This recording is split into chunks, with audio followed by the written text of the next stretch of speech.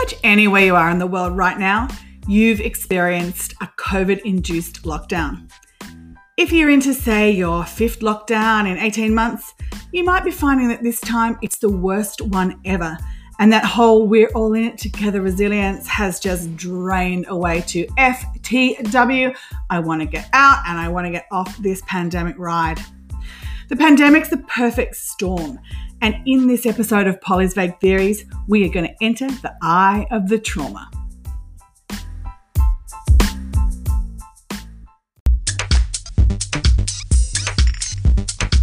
Hey y'all, Polly here for episode 2 of Polly's Vague Theories. This is the one where we are going deep into COVID territory. It's kind of topical because in Australia, big chunks of this big island are being locked down as a new strain of COVID wanders its way through, infecting people randomly everywhere. And we are still trying to figure out how to do vaccination, how to do community transmission, how to do being kind and nice to each other. Not sure we're doing that quite so well. And not have everyone getting infected and die. It's a really interesting time because we are still in the grips of something which is really something we haven't experienced before as a community, as a nation, and as a global population. So there's lots of comparison, there's lots of blame and shame, there's lots of, I could have done it better if I'd been in government. And then we're looking across the sea to places like the UK and the US, India, China, Indonesia, and seeing what the various methods have meant for population control of the virus as against population control. But, I guess if people are getting sick and dying, it's doing a bit of that as well. But realistically, we're in the unknown. And you know what the human nervous system hates more than anything? Yeah, that's right. It's being in the unknown. We're like safety and certainty. And so the continual chopping, changing, what's happening, we don't know, new strain, am I going to be able to leave the house? Am I wearing a mask? All this stuff. I really feel it's starting to get people more and more anxious than they've ever been before. If I think about my experience of the shutdown now, of course, I've been in a really non-lockdown world, mostly in Australia. So I've really enjoyed parts of it. I have to say, the very beginning of COVID, it was so exciting. And I've got a nervous system that has a high tolerance for change. And I really was like, what's going to happen next? Someone who loves entrepreneurship and innovation and startups, it gives you a good indication of how much I'm, not a fan of just sitting in the ordinary and the repetitive. I like it to be cray all the time. So the first couple of months were really great. I always worked remotely, so no change there. And yet it was so interesting to be part of something new that we'd never seen before. So I felt like it was a great time to do lots of self-work, a lot of meditation, a lot of deep diving, a lot of all those things that I wanted to do that I hadn't got around to doing because I was just busy and out in the world. And there were some really definite upsides for me in deepening of relationships with friends, really keeping in a lot more contact, making a lot more time for communication. I felt a real drive in myself to be connecting with people. And if I look back now, I can see that's probably because I was isolated and, not in the world like I normally am. But fast forward to 2021, that was all great in March, April, May, June of 2020. This year, and again, I'm not locked in right now, but I tell you what, I am feeling the barriers all around. I can't travel. I can't work outside the state. Every time I try and book something in, it seems to get smashed by a new regulation. And I'm just feeling much more edgy and in a place of dis-ease than normal. When I talk to my pals who are in Sydney and Melbourne who are locked down and are really starting to feel it, particularly my Melbourne friends who, they've had weeks and weeks and weeks and weeks of restrictions. This time, it's harder than it's ever been. And everyone, I think, is at that point where collectively we are just not feeling it anymore. We're feeling quite elevated. So there's none of that resilience. Resilience is one of those things that we can keep up for a period of time. We have some finite resilience when it comes to how much our nervous systems can take. Some people have very, very little resilience. If you've been highly traumatized for a long period of time, your resilience to trauma and uncertainty and anything that's going to send your nervous system in elevation is pretty low. For people who are generally quite resilient, they're probably feeling this as much, if not more, than people who have low resilience because they're really unused to feeling like this. So not only does it feel very scary, it feels very unsafe. And I think that's why this time we're seeing a lot more people really struggling with their mental health than even in the first couple of lockdowns. And I also feel like this is cumulative. This is what happens when our systems are put under stress over and over and over again. And finally, we get to that tipping point where it's like, you know what? I'm not even going to try and get to the top of that polyvagal ladder.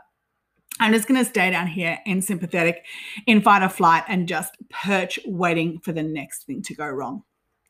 So let's go back to the ladder. And you'll remember if you listened to the first episode, which we largely unpacked a lot of the Polly's vague science around polyvagal theory. But if you think about the ladder, and that's going to be the dominant metaphor for all of this series as we analyze the vagus nerve and all of the things to do with the autonomic nervous system and how it helps us to show up in the world. At the top of the ladder is the parasympathetic nervous system, or what's also known as the ventral vagal part of the vagus nerve. The vagus nerve has two parts, the ventral vagal, which is the parasympathetic, and then it has the dorsal vagal, also parasympathetic. The ventral vagal, elevated, happiness, abundance, feeling good in the world, grounded, confidence, striding through, feeling great. The dorsal vagal, think about the dorsal fin, the shark music, dun, dun, dun, dun, dun, dun, dun, dun, dun, and you're in collapse. And collapse can look like numbness, vagueness, numbing out, physical collapse, immobility, just a sense of being completely frozen. So the parasympathetic nervous system is interesting because it's paradoxical. You know, I just love a paradox so much. And I love this nervous system because of it. Because at the one hand, it is taking us into a place of really beautiful equanimity and happiness.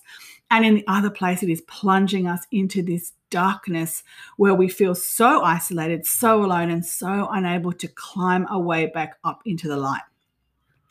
Now, that's the top and the bottom of the ladder. But sitting in the middle of the ladder is our sympathetic nervous system, which is the nervous system which is responsible for fight or flight. So it's the place where we go into adrenaline-based arousal that pushes us up and gets us ready to get out the door and take on what is happening.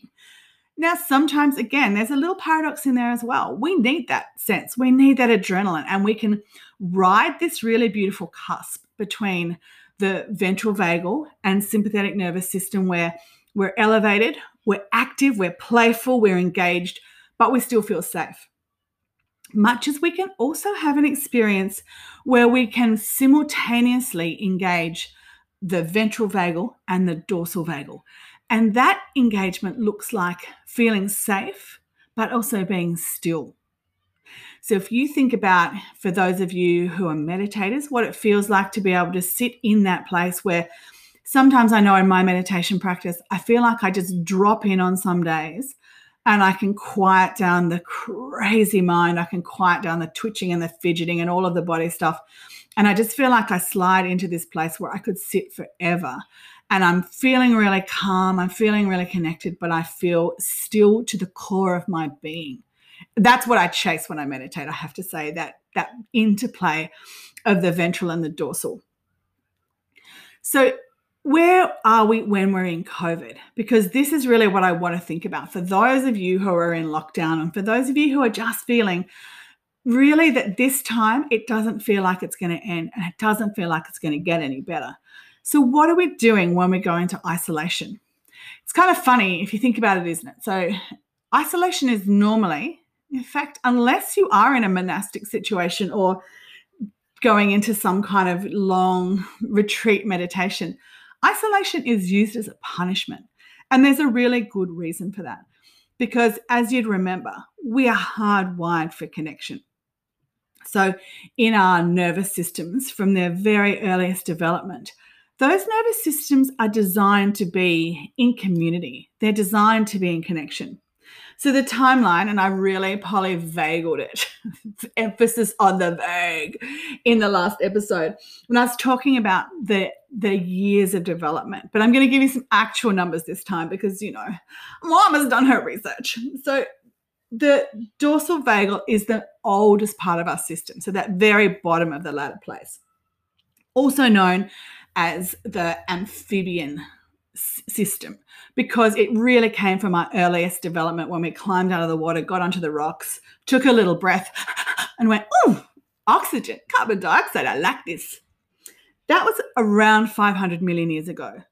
So big numbers, maths is hard, 500 million. There's a lot of intelligence in that ancient system, that system which was designed to keep us safe. When we climb up the ladder and we get to the middle section of the ladder, which is the sympathetic system. So that system sits in our spinal cord, and that was part of our mammalian system. So that developed 400 million years ago. So 100 million years shy of the dorsal vagal. So again, we are not talking down the road last week. These are such ancient parts of who we are. And again, I always talk about how we feel like we're just wandering around in these very contemporary, agile, flexible human bodies. But the majority component of our behavioral systems, our neural systems, are going back 500 million years. You know, it's kind of a mind fuck when you think about it. Only 200 million years ago did we develop this very pro-social part of our brains and our nervous systems, the ventral vagal, where we could really feel this sense of almost what you'd call philosophical joy. It's like we can feel and see and engage in the beauty of the world, understand what it is to be, and I think enlightened is probably the word I'd come up with. I know I talked about that a bit in the last episode, but it's that place where you have so much clarity and happiness and confidence and joy, all of those things that we look for. So you've got this really primitive system. So let's say, you know, I've said it before, like the majority of our responses are amphibian and mammalian, because the minute our sympathetic or our dorsal vagal systems are engaged, the minute they're aroused and activated, our prefrontal cortex, which is where the happy, joy, good times, ventral vagal sits, it goes offline. It's of no use to us. We don't need to be philosophically engaged in the world if we have to escape a tiger. Or I guess, I don't know what amoebas would escape sitting on the rock, maybe a nasty wave, or possibly, you know, some sunshine, drying them up, crackling them off to death. Anyway, beside the point, we'll park that in polyvagal rabbit hole for later on. So we're sent into isolation, which has always been a punishment because it is the thing that we respond to the worst. Take away community and you are taking away the fundamental essence of being human. This is why the nervous system is so fascinating, because the nervous system and polyvagal theory, it speaks to us about our inherent, absolute rock solid need for connection. So put us in a house or put us in a jail cell or put us anywhere where we can't connect with our people. And when I say our people, what I'm really talking about is our co-regulating complementary nervous systems. So even if you're, say, someone who doesn't think of themselves as being particularly social, you might feel that you're quite an introvert, really happy with your own company, you can just stay at home chilling out for evs.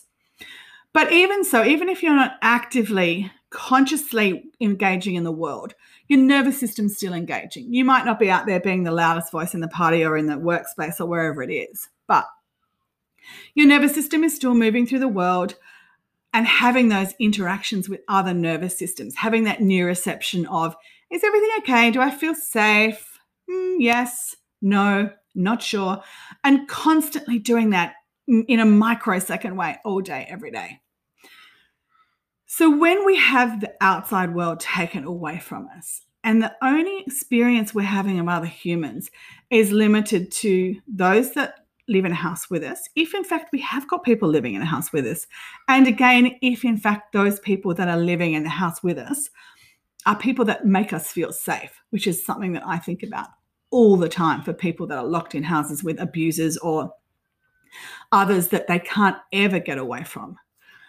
We don't get a chance for our systems to regulate. So if you layer on top of that, lots of media talking about how dire the situation is, lots of crazy shit going on in the world, lots of reports of people dying, lots of reports of just, oh, this is all fake, this is all crazy, which then makes us question our whole existence.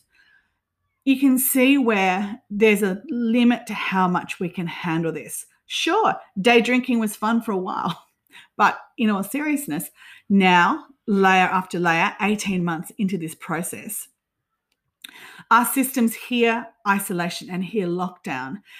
And there is no positive that comes out of that. We know we are in isolation, that we are going to be taken away from our communities, from our people, from even the people we don't know who we just like to walk past in the street or sit in a cafe with. And we also know the intensity of what is happening to our nervous systems if we're in homes, say, as a parent with a number of children, which many of my peeps are in, that everyone's nervous system is then reacting in the microcosm of those family units as really elevated. So for the families who have got people who go up into sympathetic, there's much more fighting, there's much more tension, there's much more sense of anxious arousal. For those that have got nervous systems that drop down into dorsal, there's much more numbness and sullenness or inability to engage or kids being really, really withdrawn. The fundamental stuff is that we are losing connections. And that is a slow, painful, terrifying death to us as humans, to us as animals, when we're just desperately seeking this connection. So here we all are, back at this place again. And at the same time, we're starting to get these longitudinal understandings that COVID, which I think for a lot of us, we felt may go away. There was some sort of moment where it would either, disappear like other pandemics have done, or that we would have vaccinations that allowed us to just be able to be out in the world. And what we're seeing now is that the virus isn't going away. It's staying as a COVID virus. It's going to be like influenza and those flus that have been around for centuries that will always be part of our communities. We're seeing vaccinations that don't 100% cover us, which of course no vaccinations do, but also we're seeing huge inequity to access in lots of different ways, not necessarily in advanced countries, but we are certainly seeing that in countries that are emerging and developing, and the lack of equity that people have to access to medicine. It's kind of hard to ignore when we're in the middle of a global pandemic and a vaccine might be the thing between you or one of your loved ones dying. So all of that stuff is filtering into our consciousness. And when we don't have a story to tell our brains, so remembering that the story follows the state. It's a saying I just love so much. Story follows state. So that means that the state, how our nervous systems are, whether we're sitting in sympathetic or in collapse, or if we are even feeling really great, we're telling ourselves a story about that. I couldn't be talking to you right now without the story. So to be able to do this, clearly I'm feeling safe, cozy, able to speak. My ventral vagal is really engaged because I'm able to be here coherently thinking and discussing this without going into a place of panic or a place of collapse. And you'd hear it in my voice if I was. So here we are in this place. And we aren't able to tell ourselves the story of comfort. So our state is aroused. Our state is either pendulating between sympathetic and ventral or sympathetic and dorsal. But for most of us, we're sitting in an uncomfortable place of just really wanting a good news story. And the only stories we've got to tell ourselves following our state are ones that we are never getting out of this. We are always going to be suffering. We are never going to feel safe outside of these citadels we're building for ourselves. And we can't even necessarily feel safe outside of our bodies. That story is reinforcing a state and taking us back to a place where we are getting all of those feels that we feel when we are going through either the mobilization of sympathetic, where we are ready, sort of on a tenterhook, ready to strike, ready to run, or in that place of just not being able to move, to really feeling sluggish and slow and unable to bring ourselves out of this torpor of what's going to happen. More than ever, I feel like this is where we really are as a collective. And it's really interesting to see that in people's bodies and then hear that in the stories that they are telling, but also knowing how that is informing the way people are thinking. Is that how you are? Is that where you're at right now?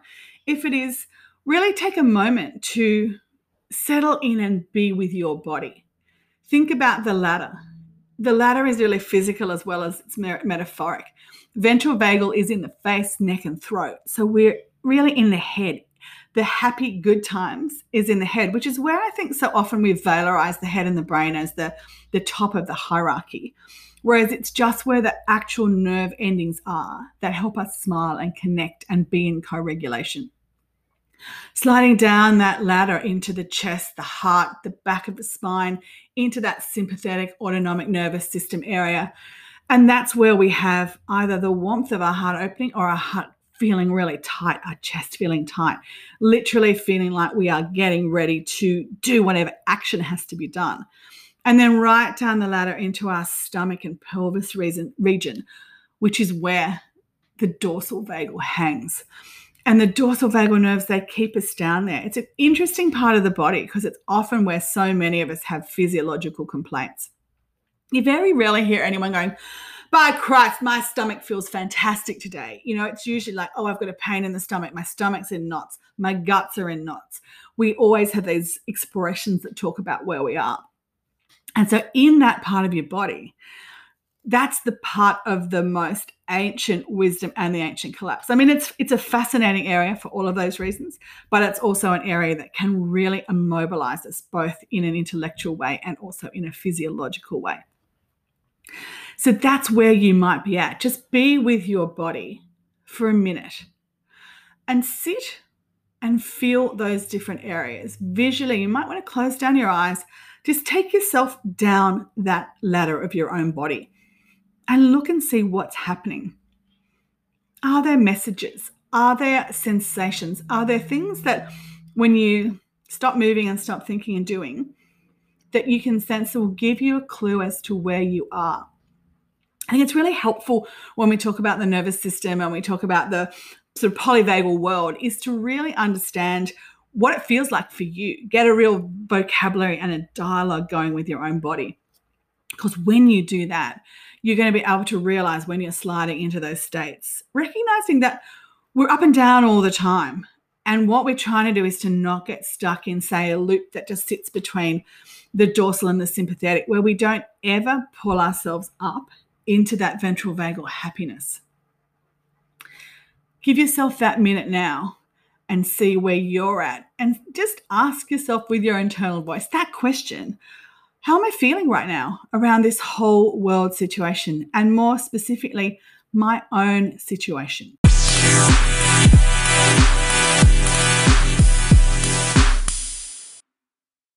All right, nervous system, come through. Feeling a little bit more in touch and felt sensey and co-regulated. It's really interesting when we really start getting into our bodies. And all of this work, my fascination with this work is probably a lifetime of trying to get out of my own head and get some sense of what are the stories I'm telling myself and what is the actual reality of my reaction. And as I was saying at the beginning of this episode, for me, COVID involved a lot of self-investigation. It also involved a lot of being in bed with a blanket over my head, crying, feeling like shit, and really stirring up that mud that I'm sure there is a gorgeous lotus growing in somewhere. But it was a time of real growth, as well as a time of sort of, quite a lot of the growing pains of getting through bits and pieces I'd clearly bypassed over the years, thinking I was dealing with them, but wasn't really dealing with them until the isolation came. Now, there is a heap of privilege in that. It's a real choice to be able to sit and navel gaze and see how woke you're getting. And we don't necessarily have that privilege when our systems are in hyperarousal or disarray, which is where there is, again, the paradox of the wellness industry and this quest for self-actualization, which I'm, such a fan of. That's my whole adult life. But it really speaks to the choices and the safety you need to even be able to get to a place where you can self-evaluate. Back to COVID anyway, and back to lockdown. Because interestingly, with lockdown, it's kind of an equalizer. We all get locked in. There isn't like I don't really think you're in a nervous system state that is going to be healthy or helpful for you to be doing this. So you can just be out there in the world and connecting and co-regulating. We're all put into our worst potential places, sometimes with our worst people, and sometimes ourself is our worst person. And then we are playing out all of the dramas that go with the stories of our nervous systems in real time. So, what are some of the things that we adopt to help us cope with this? I think, unfortunately, a lot of the way we have learned to communicate, well, it's not even unfortunate, it's reality in terms of how we connect these days, are through screens. So we all went to Zoom or to Skype. We did our meetings like that. We were on Instagram. We were on Lives. We were on all of the things that give us a largely asynchronous connection with one another.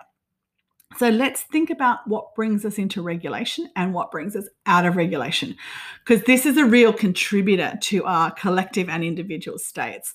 And I think about this a lot where, I've really pared back my engagement with social media because I notice what happens to my body when I spend much time doom scrolling through Instagram, looking at all the people, that I suddenly begin telling myself wild and fantastic stories about how much better their lives are, or how, I could have been doing that. And I go straight into comparison, straight into judgment, which means I'm going straight into sympathetic arousal, straight into fight or flight, straight into not enough, there isn't enough, I'm in scarcity. And that's a quick, slippery slide down the ladder, straight into dorsal and collapse and numbness.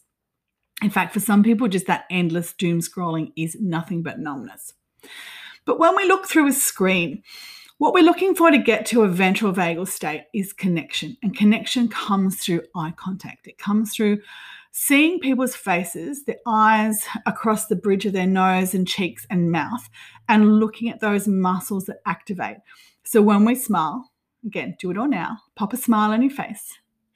Feel what happens to your jaw and your cheeks as your mouth turns up. That is a sign, a visual sign, so a neuroceptive sign to your nervous system that you are in co-regulation and that you're safe. Smiling around the eyes, being able to use those eye muscles. This is one of the big questions with Botox and fillers as to what we are doing to our capacity to co-regulate with each other when we indulge from the fountain of youth or the needle of youth. But so all of those things are what we really need to be able to come into connection. I need to stand face to face with you, nervous system to nervous system, and be able to really just empathetically connect and co-regulate. It's a silent, wordless, beautiful experience that we just do when we're out in the world with people. I believe as a therapist that is available to us using a screen when it's, say, something like Zoom. We can get that experience if we're consciously looking for it. We can have a session and we can see someone's face, we can see someone's body. Our body can get enough of a connection, particularly if we have an established relationship, to be able to bring ourselves into a place where we feel good. And that can happen, as you would know, even on the phone. I had a call the other day with a friend of mine when I was feeling really distressed about something. And just having his voice on the end of the phone, consciously talking with me about the situation I was in. He's an amazing therapist, so that was very helpful. By the time I got to the end of the conversation, I was really back in a place of really strong co-regulation. And his calm, steady voice, my nervous system knowing that when I hear his voice, it makes me feel safe and heard and all the things I need to come back up into that ventral vagal space. I was there at the end of it. So I'm not saying in any way that we can't achieve those states using a screen-based connection, but it's much harder to achieve them using an asynchronous screen-based connection. So when I say asynchronous, what I'm talking about is out of real time. If you're on Zoom or Skype or a video call or FaceTime or any of those products, we're pretty much in real time. There might be a microsecond lag, but let's put that to the pedants. And basically, we're there with each other. And so we have those types of reactions and those neuroceptions through that screen. We have them better when we can see a full body reaction, but we can get enough for our systems to navigate. And I think for many of us who have been using those types of systems for a long time, we get it. Our bodies get it. Our nervous system gets it. So the story that follows state is coherent with what it would be if we were in real time. When we are just looking at someone's presentation on, let's say, Instagram, but it could be really any of those types of social networks, where we're seeing them, no matter what they might be doing, happy, looking like they're having an amazing time. When we see that in an out of context situation, when we may be feeling quite dysregulated or on a sort of slippery slope down to being at the bottom of our ladders, that can really reinforce a story for us that we aren't enough and that everyone else is having a really good time. We don't have any really good information to go by. Our nervous systems can't look at that and go, oh yeah, but look at the filters on that. And I know behind the scenes that person's having a massive breakdown, or that this is just what they do for social media. There's none of that reality happening in our brains. Our brains are just only going, are we safe? Are we not safe? We're in service to safety. So what is happening up here on this day in this image, and how do I need to respond to it? So when you're seeing image after image of curated Insta happiness, Insta joy, Insta cool, Insta achievement, look what I did, 6-figure income, I've got this amazing program, my body's incredible, all of that stuff. I cooked this great cake. You know what I'm talking about. When we do that over and over and over, it sends us into deep anxiety. And I think it really pushes us either straight down into dorsal, where we really just sit in wallowing self-loathing, or it puts us into a really agitated state of anger, which of course is a substitute for fear, because at the bottom of the anger iceberg is always the fear that sits underneath it. But this is what's happening, because everything we're doing when we're in isolation, unless we're interacting with the people in our homes, is basically in an asynchronous relationship with what is going on in the world outside, with a really small amount of information, which is often out of context. And that's also the news. That's not just social media. That's most of the way we consume information. So we're not, this is the real fake news, is that we are putting a context and a time frame for our nervous systems around what we're seeing. I was really thinking about this week when we've had the whole Katie Hopkins saga. So to catch people up who don't know who Katie Hopkins is, she had come over from the UK. She's a right-wing journalist, and she puts the right and the wing into right-wing. Came to Australia to star in Celebrity Big Brother. And COVID denier, hates COVID, hates isolation, but because she was coming to do a TV show which has some sort of economic and employment precedence, was given a visa to come in. Had to do 2 weeks quarantine. So was broadcasting furiously from her hotel room about how completely shit Australia is and how terrible the quarantine is and why should she do it, and talking about all the ways she was going to subvert the system, involving not wearing a mask when people came to the door, not participating, and if, say, someone did come to the door that was from border control, she was going to open the door immediately without a mask, completely naked, just to show them how stupid it all was. So that's another whole story, which I'm about to unpack in a second. But too long didn't read. No one really was pro that approach, and she promptly had her visa cancelled and was deported. But it was so fascinating to me. There's such a great and deep, juicy irony in this, that you're coming to Australia to go into quarantine for 2 weeks, to go into lockdown in a show that's been going for however many episodes now. I think we're up to series 13 in Australia, but a global franchise about people who get locked in a house without any capacity to connect with the outside world. So it's an irony in a paradox, in a story about people in isolation being watched by people in isolation. Do you follow where I'm going here? So I was thinking about Katie Hopkins and what it is to be a self-proclaimed right-wing denier, and also to be a self-proclaimed she calls herself one of the most hated people in Britain because of her stance on different things, with a real badge of pride. So when I put on my trauma-informed popular culture therapeutic lens, and I look at the story that's following her state. So she is classically positioning herself as the most hated person. So she gets there before others. She's leaning into that hate. This is her armor. And if the story follows the state, I would suggest that the internal state is one of deep self-hatred. Because what she's giving to the world is, I'm getting in first. You all want to think I'm a piece of shit? Yeah, I'm a piece of shit. Here it is. And I am going to aggressively fight you with it. So Katie would be very much someone, I suspect, who stays in sympathetic. Sympathetic is her place of safety. So she stays in anger. She stays in outrage. She causes those things which she feels she is. And that's become the neural place of safety for her. I imagine that there was part of her that would sit on the cusp very much of dropping into dorsal, but I suspect that dorsal feeling for her is also relatively unsafe because she will need to keep on causing friction, fighting, and aggression to make her feel that she's in regulation.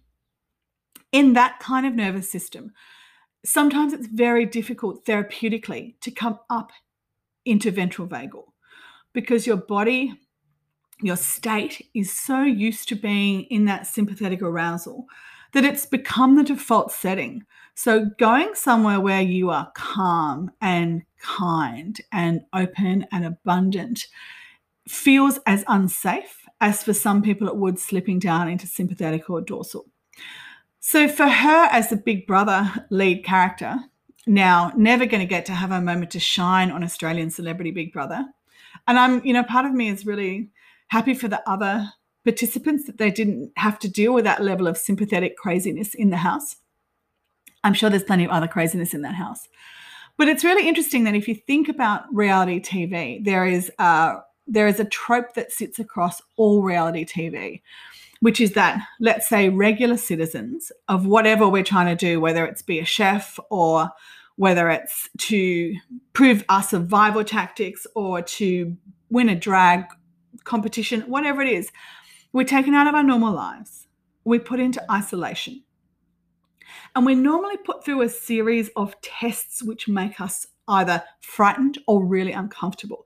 We're handling bugs, or we're doing things under really extreme time pressure, or we're being manipulated psychologically into situations where we are pitting one against the other.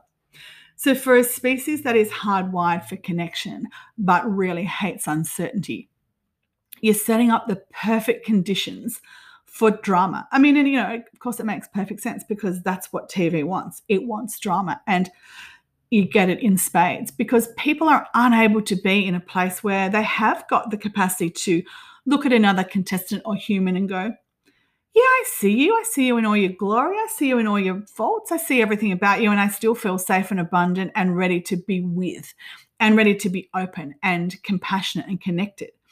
So you've already thrown a bunch of people into a situation where they are going to be in sympathetic because survival's involved. All of these shows are whittling people down and eliminating them to get to the one who is the supreme of those groups. Any kind of psychometric testing is really just going to be testing for people who have the most trauma resilience, no matter how they sort of cover it up, because it's only people with trauma resilience who are going to get to the end of that kind of a world without at some point going into collapse. Because as we said at the very outset of this episode, we just can't sustain our bodies in trauma for a really long period of time without starting to go down to the part of the ladder that is the part of the least resistance. Some people can manage to live in a dorsal vagal state for decades. People can manage to live in a sympathetic state for decades. And that then just becomes what is seen as an artifact of personality versus being seen as an artifact of trauma. So I look at Katie Hopkins, and I don't in any way agree with her position on anything in the world, but I still can look at her with the eyes of compassion from my ventral vagal place and see someone who's in pain. It is a terrible thing to live your life feeling like you're the most hated person. Imagine what that is to be inside that experience. And sure, she is polishing that diamond for all it's worth and using it as a strategy for survival. But inside that is someone who is full of self-loathing and full of hate and full of pain and misery and suffering. And it's so interesting how as a culture, we love spectating on that. There's some reality TV that I can't bring myself to watch, even though I do try just from a therapeutic perspective to really understand what true suffering looks like. There are so many. What shows would I pick? But Married at First Sight would certainly be one of them. And I believe that Jessica Power is going to be on Celebrity Big Brother. So you can have the collision of all of the psychological disaster together at once. But when we see people who are living in suffering because of the way that they're being manipulated, and then we are consuming it, I really think about what that says about us as a culture. Why do we enjoy this so much? Why does it feel so good for us to see other people going through what is so excruciating you can barely sit still watching it, because you're just like, oh God, not another moment where that horrific thing is going to happen when that guy says that to that girl or whatever it is. That was really my experience of maths. Oh God. But what it is doing for us is it's allowing us to have a moment of co-regulation. When we see that suffering, when we see that trauma, when we see all of it in its manipulated, scripted, edited, rigor mortis, whatever you want to say about those shows, we can sit back and go, oh, phew, there are more fucked up people than us in the world. There are more fucked up people than me in the world. That's not who I am, thank God. And it gives us a place to be able to settle back into a slightly higher notch on our ladders for a moment before we get sucked into all of the drama and it elevates us and we're all in it all over again. So we end up training our nervous systems to feel really good about other people's disaster and demise and suffering. And, we've been doing this for quite a long time. And it is of no surprise to me that we live in a culture that really, really celebrates sympathetic. We're not necessarily a culture. We talk a lot about wanting to be connected and wanting to be compassionate and heart-centered. But really, what we say and what we do, we really reward sympathetic. We really reward aggressive, fight or flight. We reward that energy, that really hard energy of fear, so much more than we reward that beautiful ventral vagal energy of softness and gentleness and connection. So what are you watching on the TV right now? Are you in Survivor? Are you in Big Brother? Are you in Drag Race? Are you in Farmer Wants a Wife? Are you in Maths? Think about it when you go into spectating in those shows, when you buy into the story, when you start identifying with characters, when you start supporting them, rooting for them, strategizing and scheming around them. Because when you do that, you are literally buying into that rung of the ladder. But maybe that's the rung of the ladder that you need to be in right now to help you get through what you're getting through. No judgment, only awareness. Whatever is happening for you at this moment, I hope that you can find some ventral vagal daylight or sunlight or just some peace and light in that. Don't forget, it comes through breathing. We want to activate our parasympathetic nervous systems. So even while you might be there watching your favorite reality show, just be doing a nice, slow 5-count breath in. 1, 2, 3, 4, 5. And a long 7-count breath out. 1, 2, 3, 4, 5, 6, 7. And see if you can breathe your way up the ladder into a place of equanimity. We know for sure that this COVID business is not going to stop anytime soon. So all we can do as amphibious mammalian neocortex peeps up and down our ladders is try and find a way that we can make it safe and that we can tell ourselves the right stories to keep our states as high up the ladder as possible.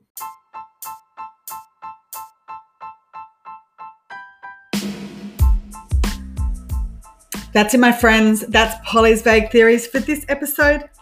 Thanks for bringing your nervous system to the podcast party.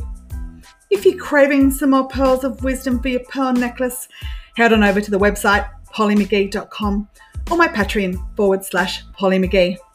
If you want to ask any questions or have me do a whole episode based on your vague theories, you can jump on the link on my website, top right-hand corner, Polly's Vague Theories, and send me an anonymous question to be answered.